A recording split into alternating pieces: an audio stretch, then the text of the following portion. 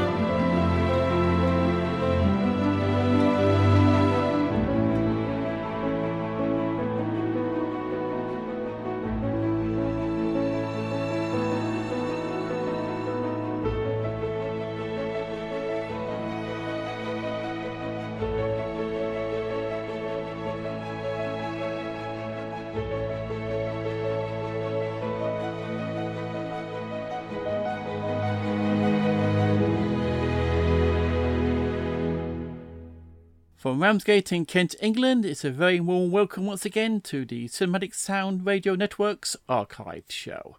I'm your host, Jason Drury, thanking you very much again for lending your ears to our humble little show.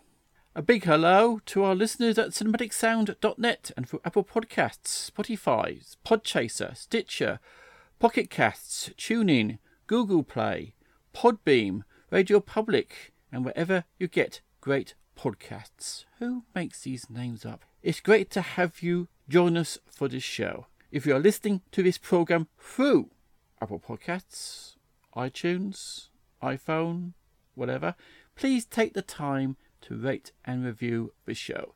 It really helps get the archive show noticed and assists new listeners to find the program. You're probably also aware now that we have now a newly opened merchandise store where you can buy a logo t-shirt for one of your favourite Cinematic Sound Radio Network programs, including this one, as well as hundreds of other items, including some limited edition apparel. Check out the link on the show's webpage.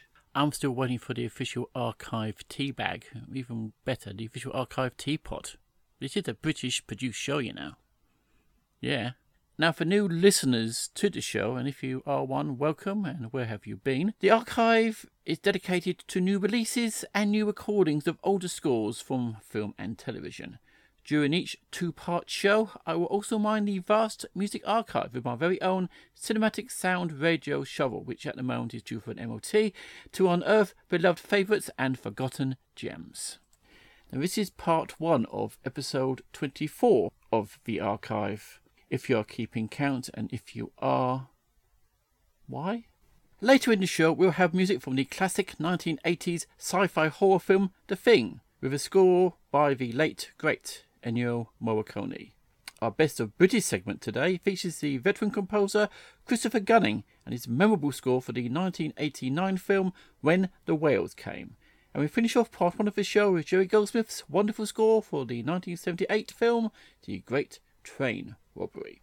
And we started part 1 with the cue A Royal Command from the 2019 film Downton Abbey, with original music composed by John Lunn and performed by the Chamber Orchestra of London, conducted by Alistair King. It is truly a wonderful piece of music which I have enjoyed playing on my computer recently, so I thought I would start the show with something from 2019, as last year, these days, seems like a decade ago. That's why I'm playing something from last year. It's my show, I do what I want. Now, nearly 3 decades ago, saw the show Sequest DSV premiere on TV screens. The show originally starred Academy Award nominee Roy Snyder as Captain Nathan Bridger, designer and commander of the naval submarine Sequest DSV 4600. In the 3rd season, Michael Ironside replaced Snyder as the leader of the series and was cast as Captain Oliver Hudson. But probably nobody noticed, as not many people were watching it at the time, particularly in the UK, as it was scheduled appallingly by ITV, particularly Season 2, which was non-existent. What happened to Season 2 in the UK? Really, I would have loved to watch this show. Well, sorry.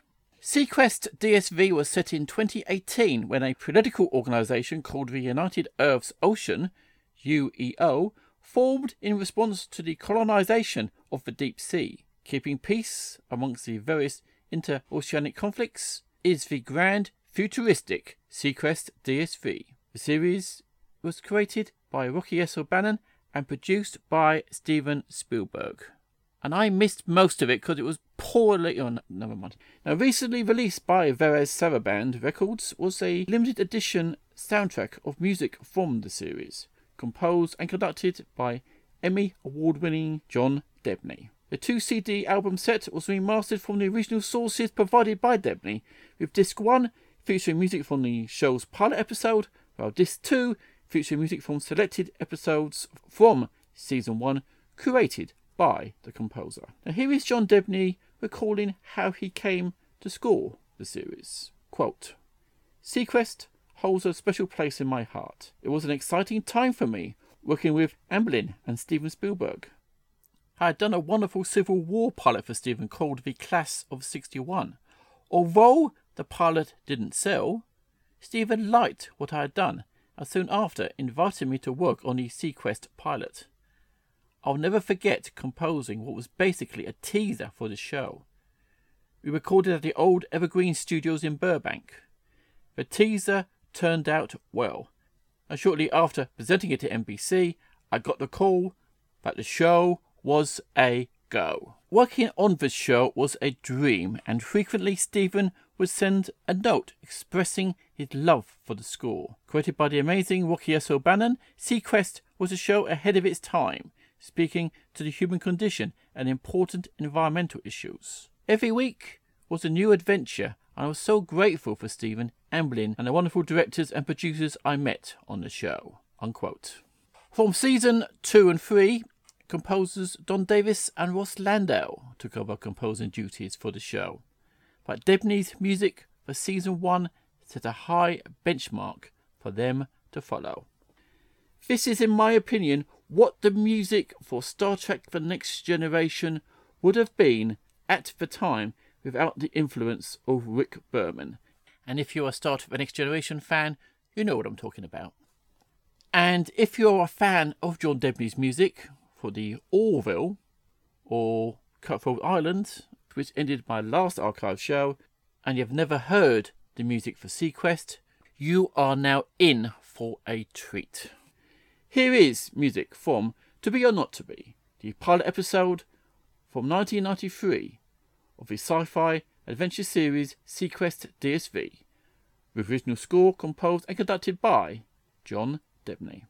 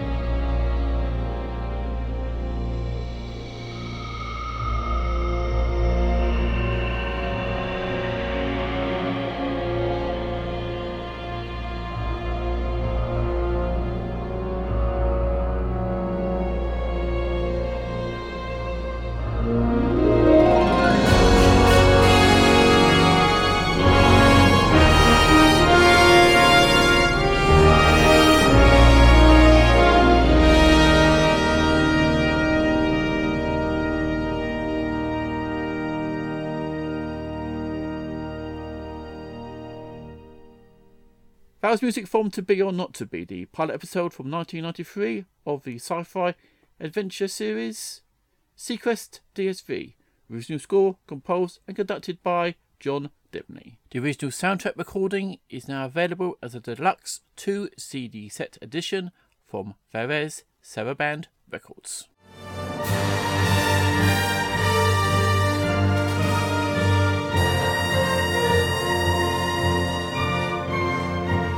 This is The Archive with Jason Jury on the Cinematic Sound Radio Network.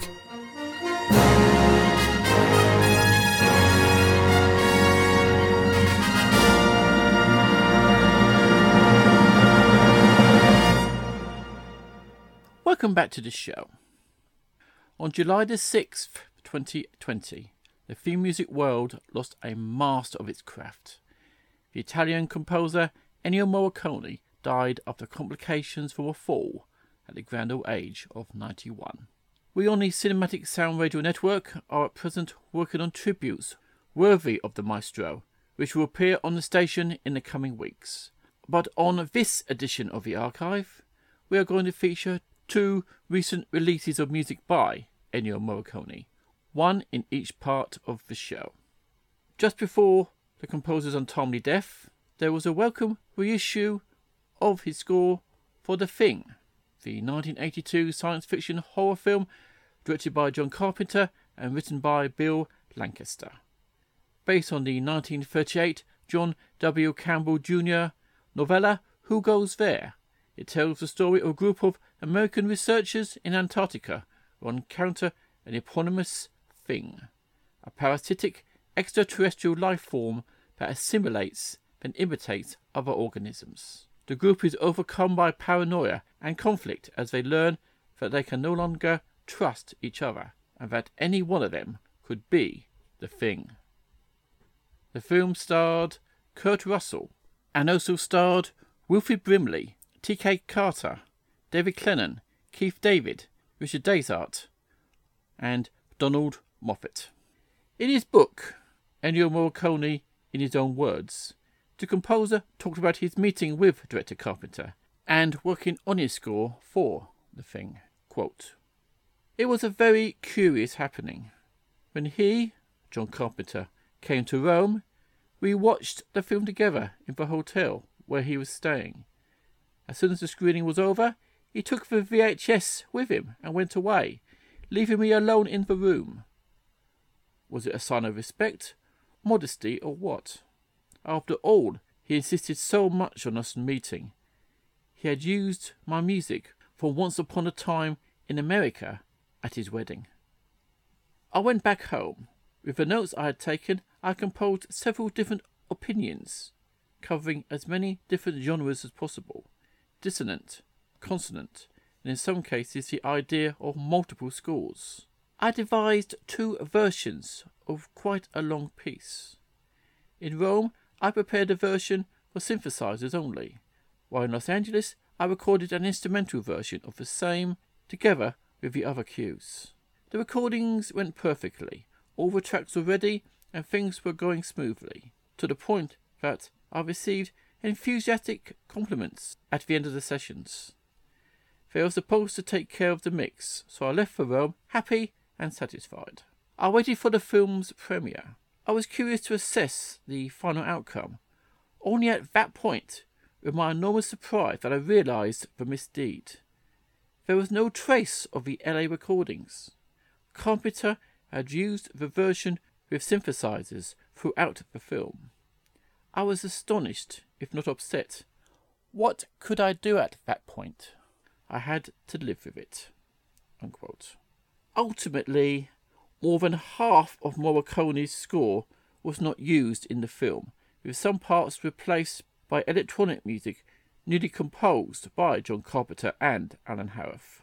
However, Morricone's work, one of his most imaginative, claustrophobic and paranoid of his career, has developed a cult following. It is one of the scores most appreciated by the composer's fans, and also fans of the films of John Carpenter. The original MCA album was conceived and constructed by Morricone himself, with all his recorded material comprising 10 sequences that feel more like evocative movements from an opera of fear and foreboding than a conventional soundtrack album. For its new reissue by Quartet Records, friend of the show Chris Malone preserved the content and order prepared by Morricone, and from the first generation album master tapes, fully restored and remastered the recordings to levels unheard of before. Now what we're going to play for you are 2 tracks, Humanity No. 1 and Humanity No. 2, one of 3 pieces on the album that were recorded in Rome entirely on synthesizers and features the now famous pulsing bass heartbeat, which is heard several times in the film. In listening to the music, you'll get the idea of the score's foreboding and desolate soundscape. Here is Humanity No. 1 and Humanity No. 2 from the 1982 classic sci-fi horror film The Thing, with original score composed, orchestrated and conducted by Ennio Morricone.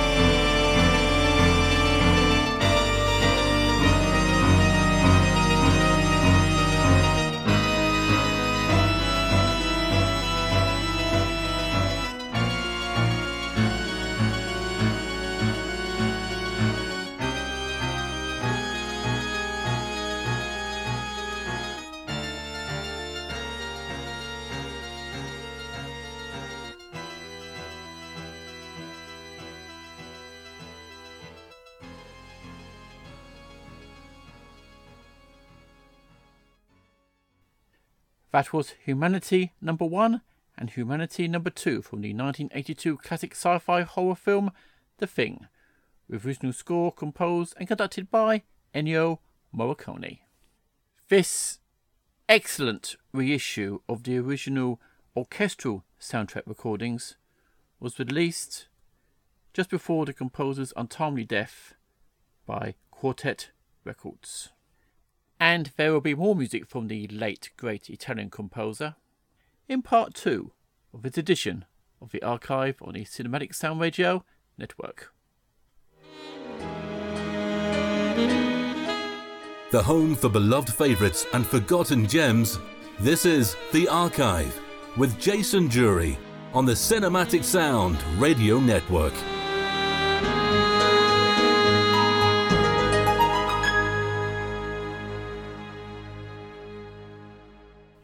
And welcome back to this edition of The Archive on the Cinematic Sound Radio Network. Our best of British segment on today's show features one of the UK's finest composers of concert works and music for film and television, Christopher Gunning. Gunning was born in Cheltenham, Gloucestershire in August 1944. He studied at the Guildhall School of Music and Drama, where his tutors included Edmund Rubara and Richard Rodney Bennett. Gunning has a passion for writing large-scale symphonic works, more intimate concert pieces, and film and TV scores. In his concert music, he has developed an individual yet approachable, colourful and highly expressive language, which frequently gives his music a strong dramatic and emotional flavour. Gunning is best known, however, as the writer of the iconic signature theme for Agatha Christie's Poirot, and the evocative music for Oliver Dahan's La Vie en Rose. Often instantly recognisable, Gunning's film and TV music also includes Rosemary in Time, Goodbye Gemini, Wild Africa, Firelight, When the Whales Came, Karaoke, and Cold Lazarus. With a career spanning over 40 years, he is a recipient of 4 BAFTA Awards for La Vie en Rose, Poirot, Middlemarch, and Porterhouse Blue, and 3 Ivor Novello Awards for Rebecca, Under Suspicion, and Firelight, and a Czech Lion for La Vie en Rose and Grace of Monaco. In recognition of Gunning's unique contribution to music, he was also awarded the BASCA Gold Badge Award in October 2011. Now the score we're going to feature, composed by Christopher Gunning, is without doubt one of his finest works, and in a way also one of his most personal. When the Whales Came, from 1989, directed by Clive Reese and starring Helen Mirren, Paul Scofield, David Suchet, Barbara Jeffert, David Felfrow, John Hallam, Barbara Ewing, and Jeremy Kemp. It was based on the 1985 children's book Why the Whales Came, written by Michael Morpurgo, probably best known for writing the novel Warhorse. The film, like the book, is set on Bryher, one of the Isles of Scilly. A pair of children befriend an eccentric old man who lives isolated on the far shore of their island home. But it turns out that the old man knows a terrible secret about the island, and the narwhals who sometimes come. Meanwhile, World War I is making life hard in the village. In the now very rare release from Silver Screen Records from 1989, Christopher Gunning recalled the many coincidences that finally resulted in him scoring the film. Quote, "In the spring of 1988, I took my family to Tresco, the second largest of the uninhabited Scilly Isles, a chain of tiny islands off the southwest coast of England. We have always wanted to go there, but booked as usual at the very last minute. I've always been drawn to the small islands, but the Scillys have a special kind of magic, which makes me feel I would have more than a passing acquaintance with them. Whilst there, I noticed through my binoculars that a film crew was at work on the neighbouring island of Bryher, and I learnt that a screen adaptation of Michael Morpurgo's When the Whales Came was being made. On my return home, I read about the film, which was set at the outbreak of World War I, and concerns the redemption of the island community by a small boy, a mysterious deaf hermit, and a whale beaching. Strangely, many years ago, I watched helplessly as a pod of sperm whales beached themselves on the Canary Islands, and the memory of those beautiful and mysterious giants dying in agony in front of my eyes still tortures me today. Further coincidences followed. The young boy who played David in the film is the son of a violinist I knew. The part of Will was played by David Suchet, and he was about to start filming in the title role of the Hercule Poirot series, for which I was composing the music. And the director was Clive Reese, for whom I had worked from time to time. I knew I wanted to compose the music for this film. To my amazement and delight, a day or two later, I discovered I was being considered as composer. I was invited to see a rough cut. Even at this early stage, I found the film profoundly moving. The beauty of the islands I had so recently experienced, the close-knit community, the slow pace and harshness of life on Bryhill in the early 1900s, and the emotions stirred by the many threads of the story, told with complete naturalness by all the leading players, left my watching most of the film through tears. I found myself unable to talk when the lights went out. I got the job. But the most important single ingredient in the music is the soprano voice, and here another coincidence occurred. The voice was intended to express the haunting and mysterious quality needed for the Birdman's theme, but I was unsure who would sing it. Everyone to whom I spoke recommended Kathleen Bott, and she turned out to be the sister of my mother's help. The final coincidence was when I needed to record the solo violin sections for the album. The original player was away, and someone led me to choose Marcia Crayford, who was not known for playing in this style. When she came along to the studio, it transpired that she had been on holiday on Bryhill while the film was being shot.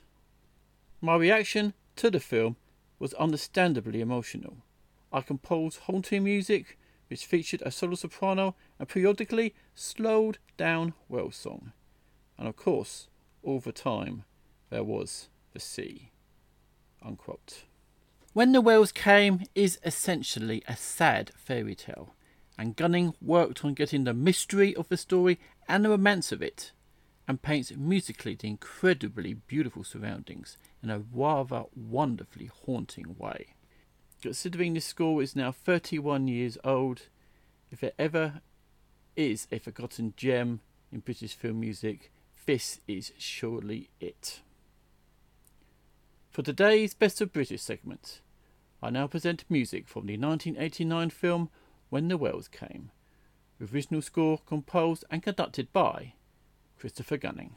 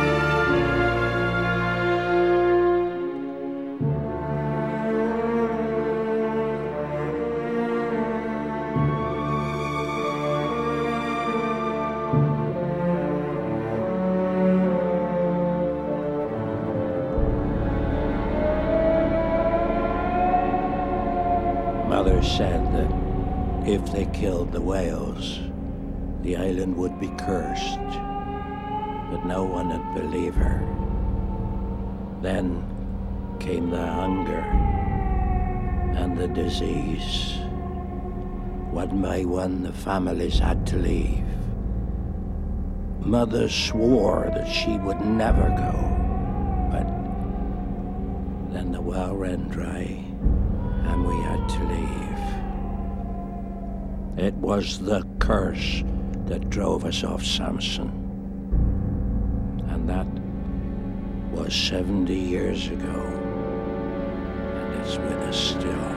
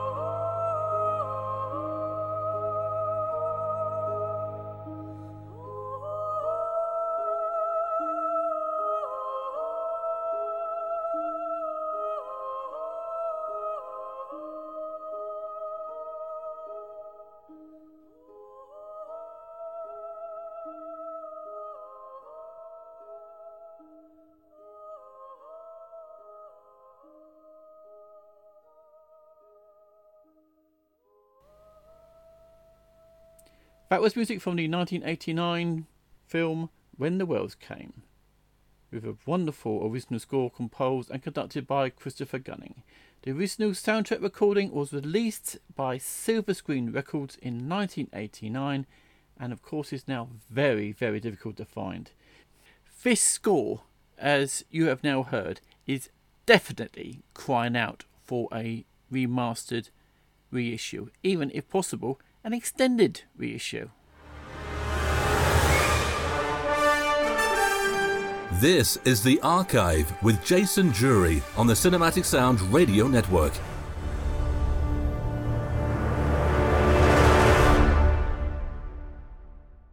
Welcome back to the show. Hope you're enjoying what you've heard so far.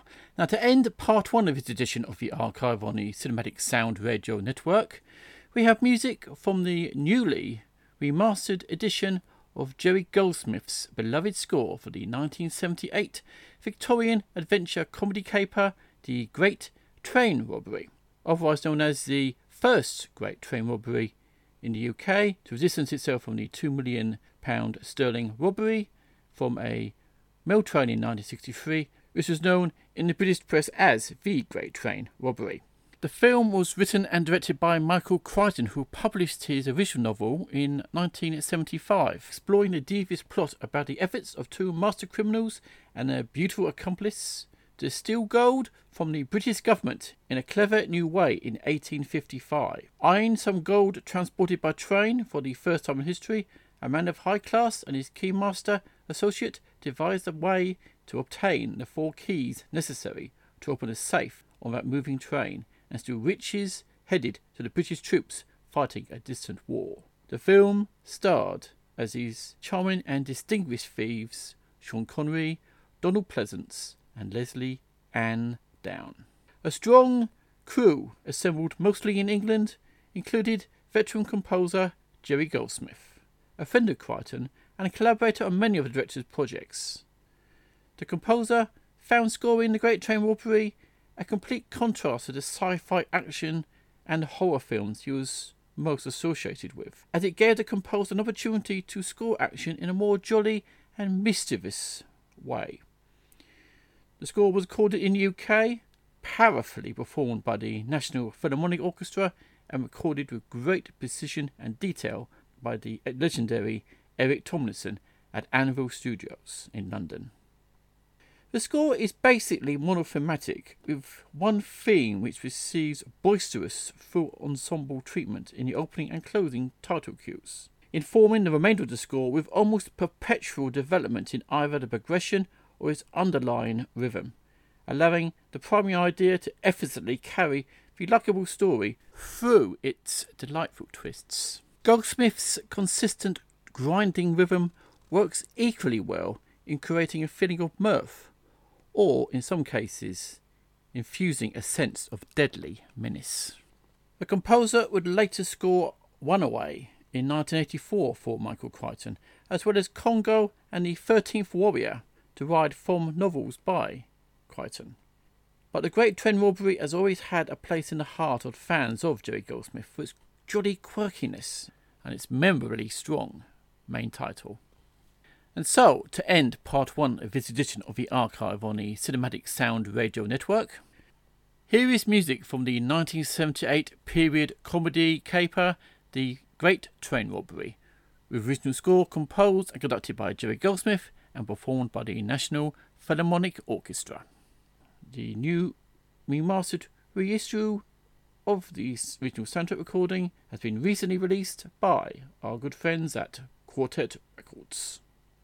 I do hope you have enjoyed what you've heard so far on this edition of the Archive. Part 2 of the show will be with you very, very soon. But until then, from me, Jason Drury, as always, is take care and happy listening.